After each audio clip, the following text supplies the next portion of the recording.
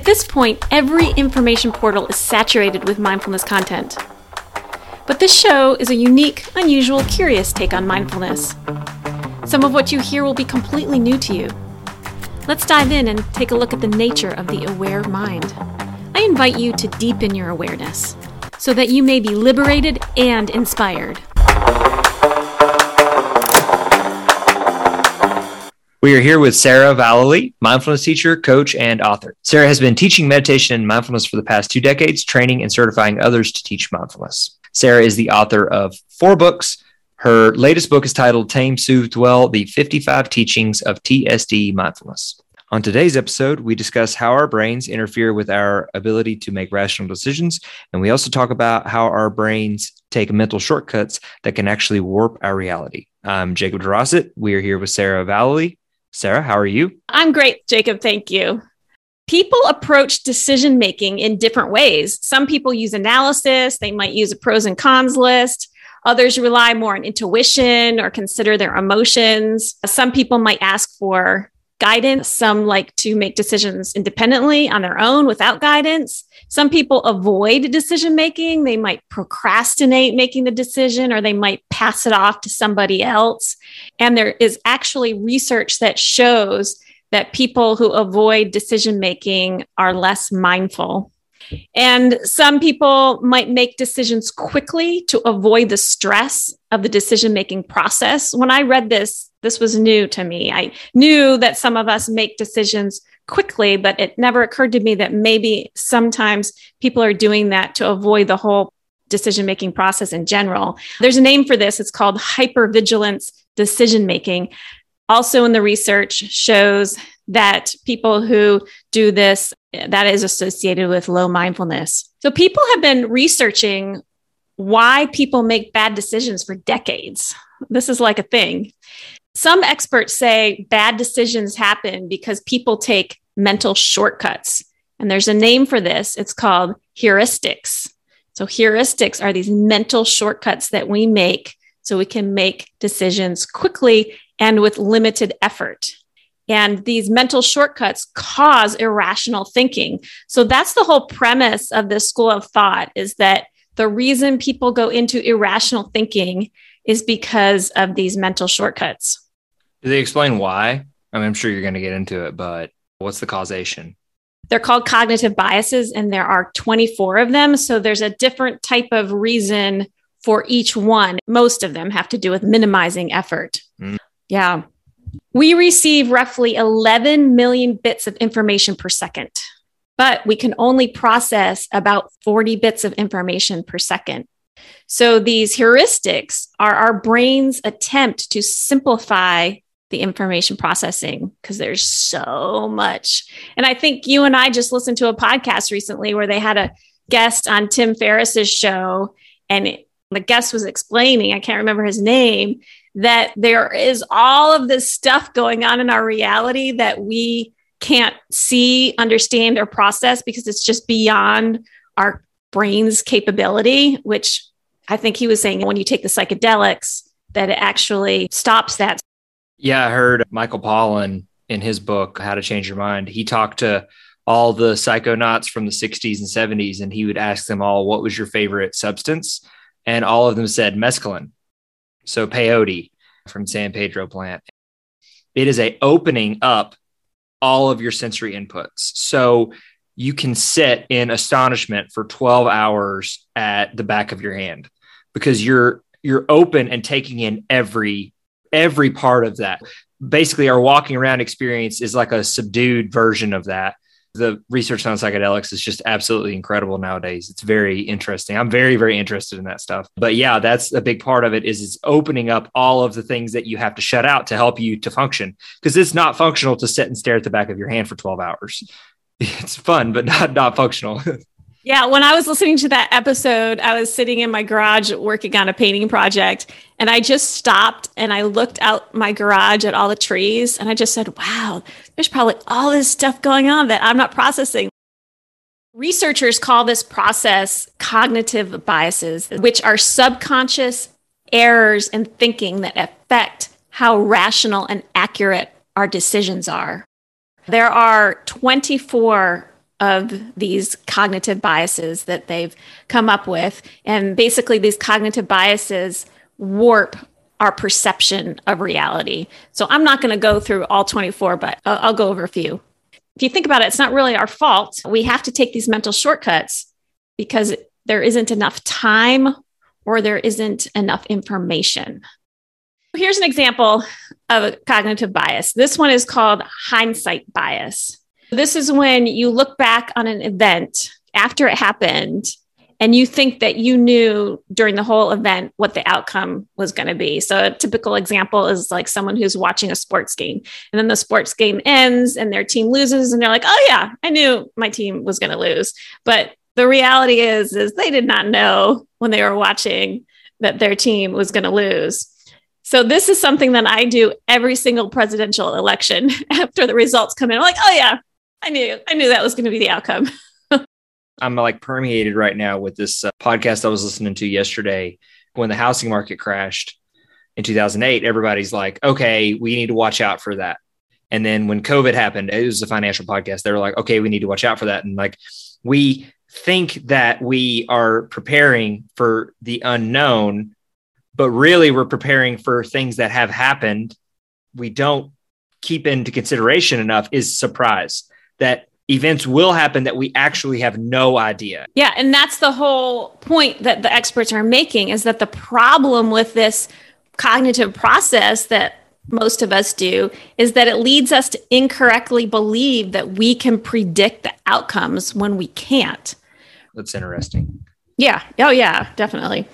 So the experts say the reason that we do this is because it feels better to live in this illusion that the world is predictable.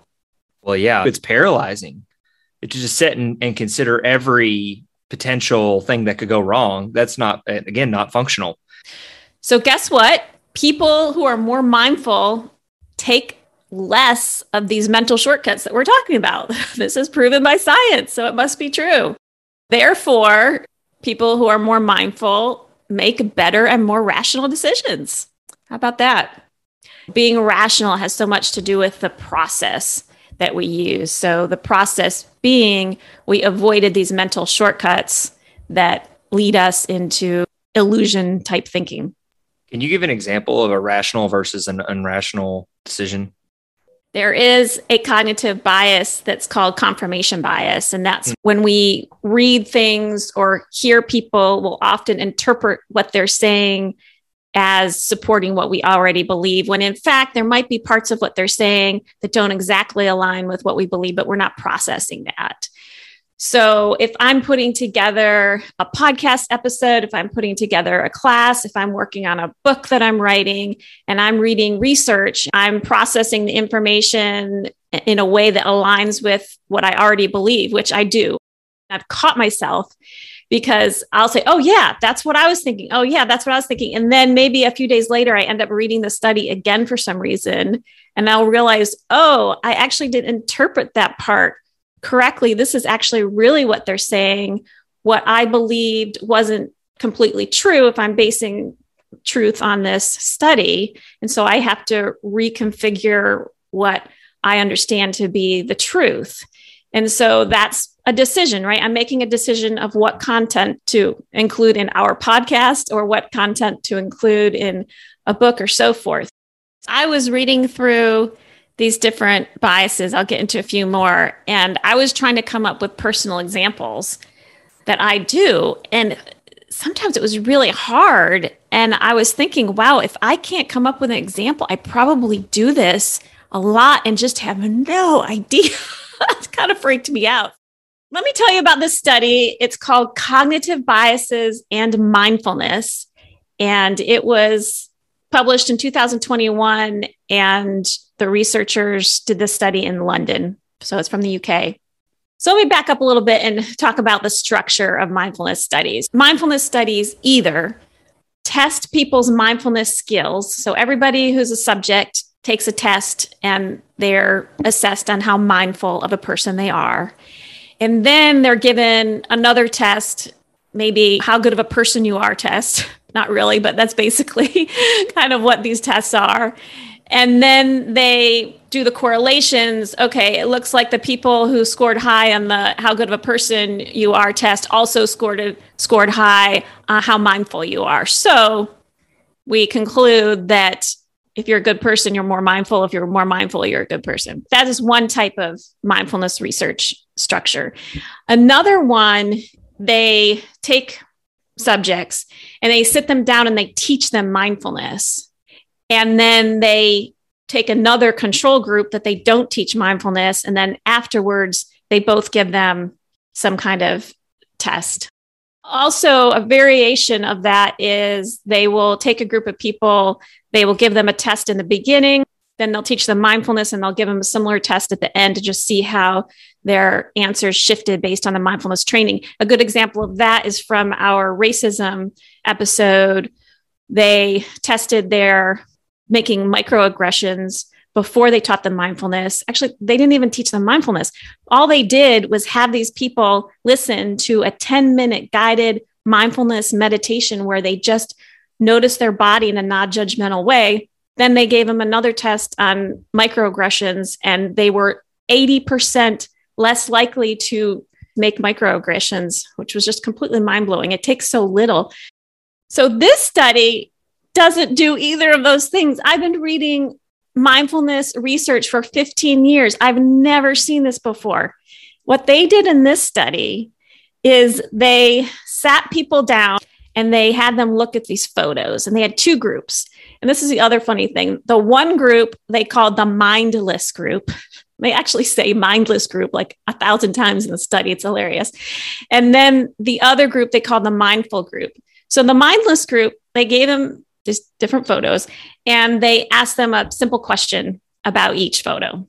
The mindful group, they gave them the same photos, but they asked them more detailed questions about these photos, which forced them to spend more time looking at the photo, looking for more possibilities in the photo, thinking about the photo more deeply.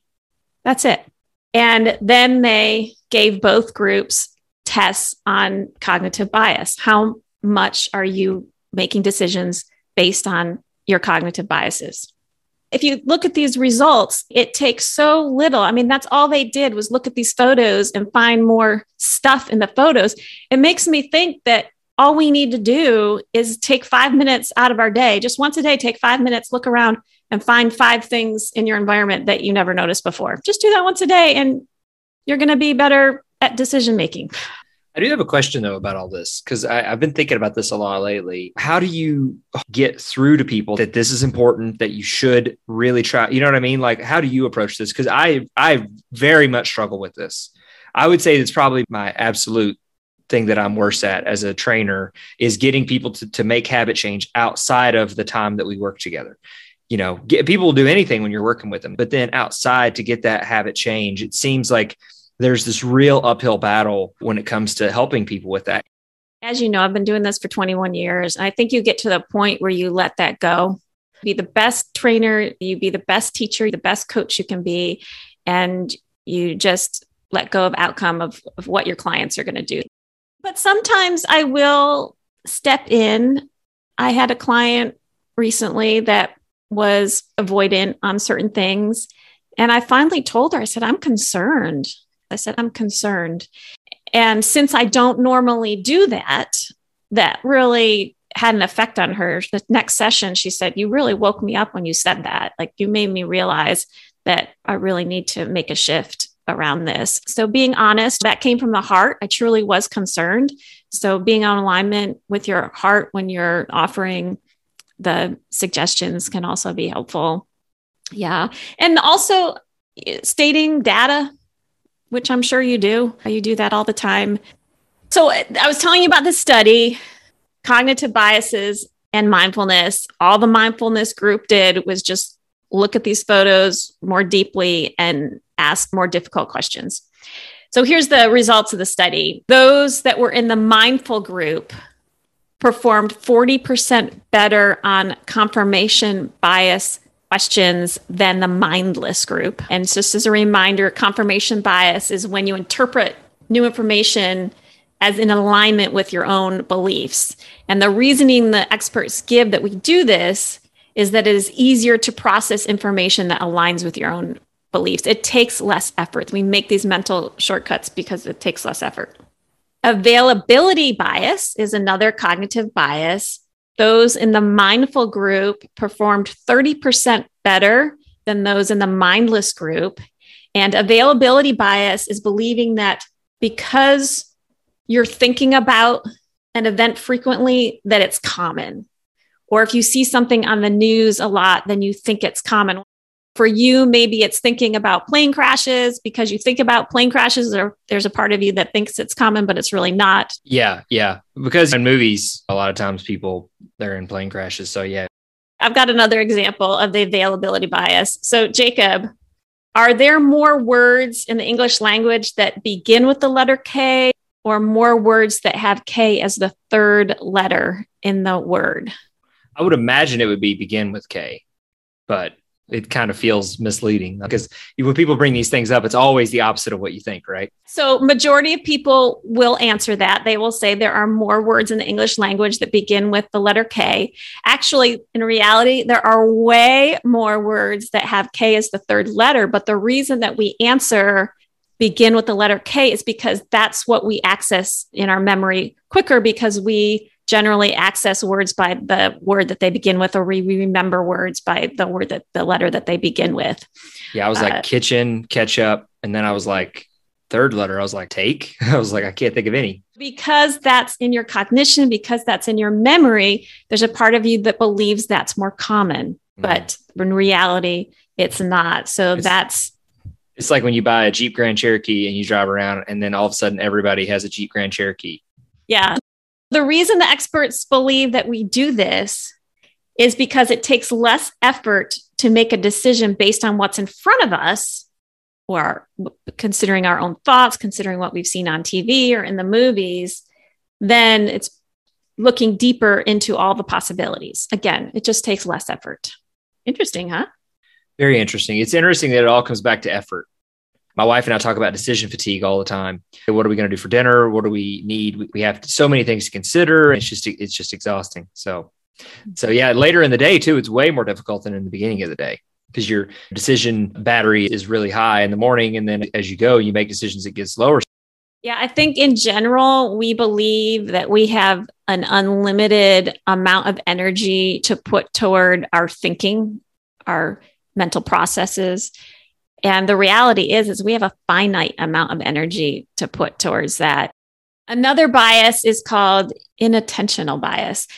And those in the mindful group scored 40% better on this type of bias than those in the mindless group. And what this bias is you don't notice something because you're focused on something else. I mean, this just seems human nature. We all do this. The reason that we do this is because we naturally focus on the very familiar, because it takes less effort to process, right? A classic example of this is that video that I'm sure a lot of us have seen of those people passing the basketball, and you're asked at the beginning of the video to count how many times they pass the basketball. And what happens is during that video, a guy dressed up as a gorilla jumps in with the group of people passing the basketball, passes the ball a couple times, and then jumps back out.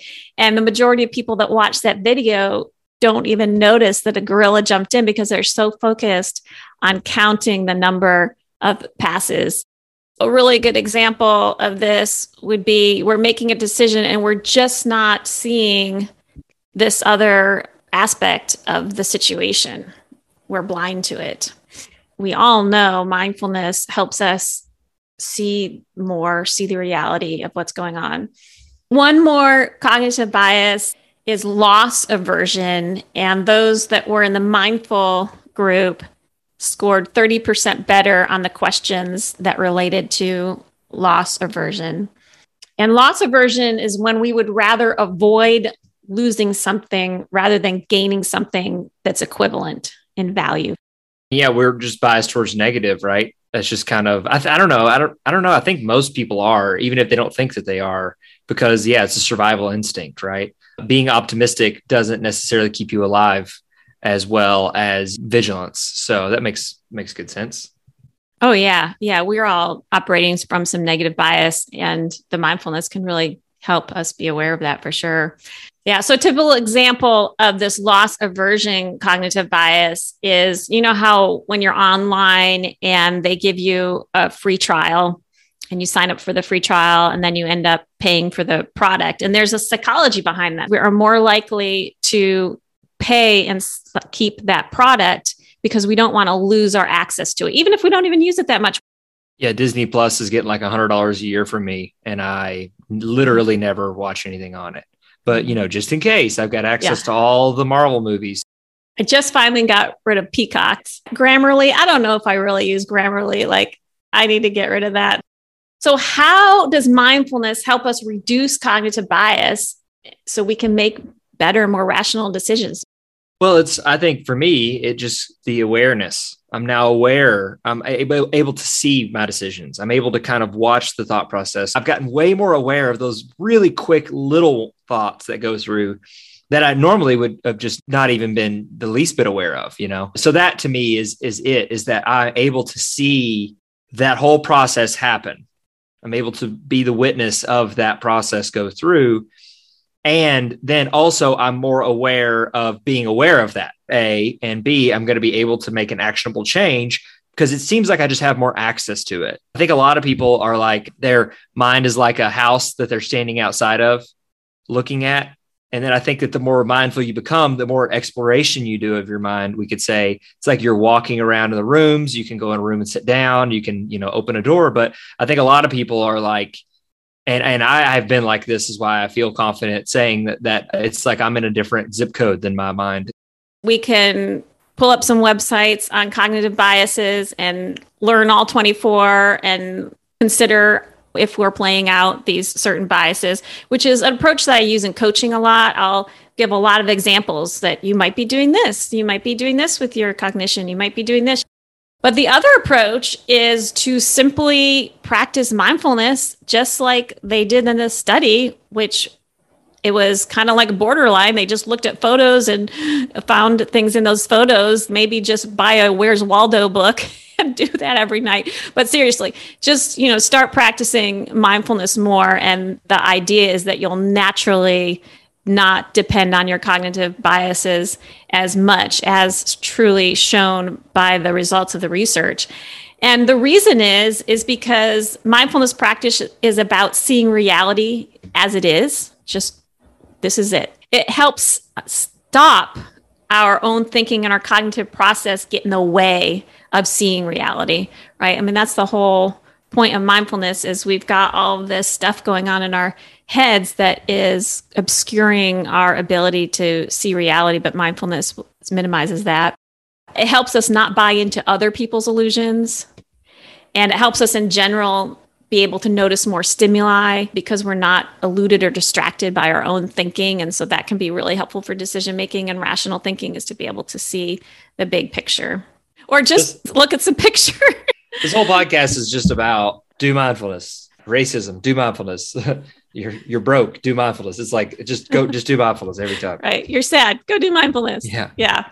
The Aware Mind podcast is a TSD mindfulness production. Please visit our website at tsdmind.org. That is T as in tame, S as in soothe, and D as in dwell. Mind as in mindfulness.org. Check out our blog post for this episode with links to supplemental information such as worksheets you can use to put into practice the mindfulness skills shared in this episode. Also, please sign up for our newsletter and receive mindfulness tips. And don't forget to follow us on Instagram at aware_mind_podcast. Thank you.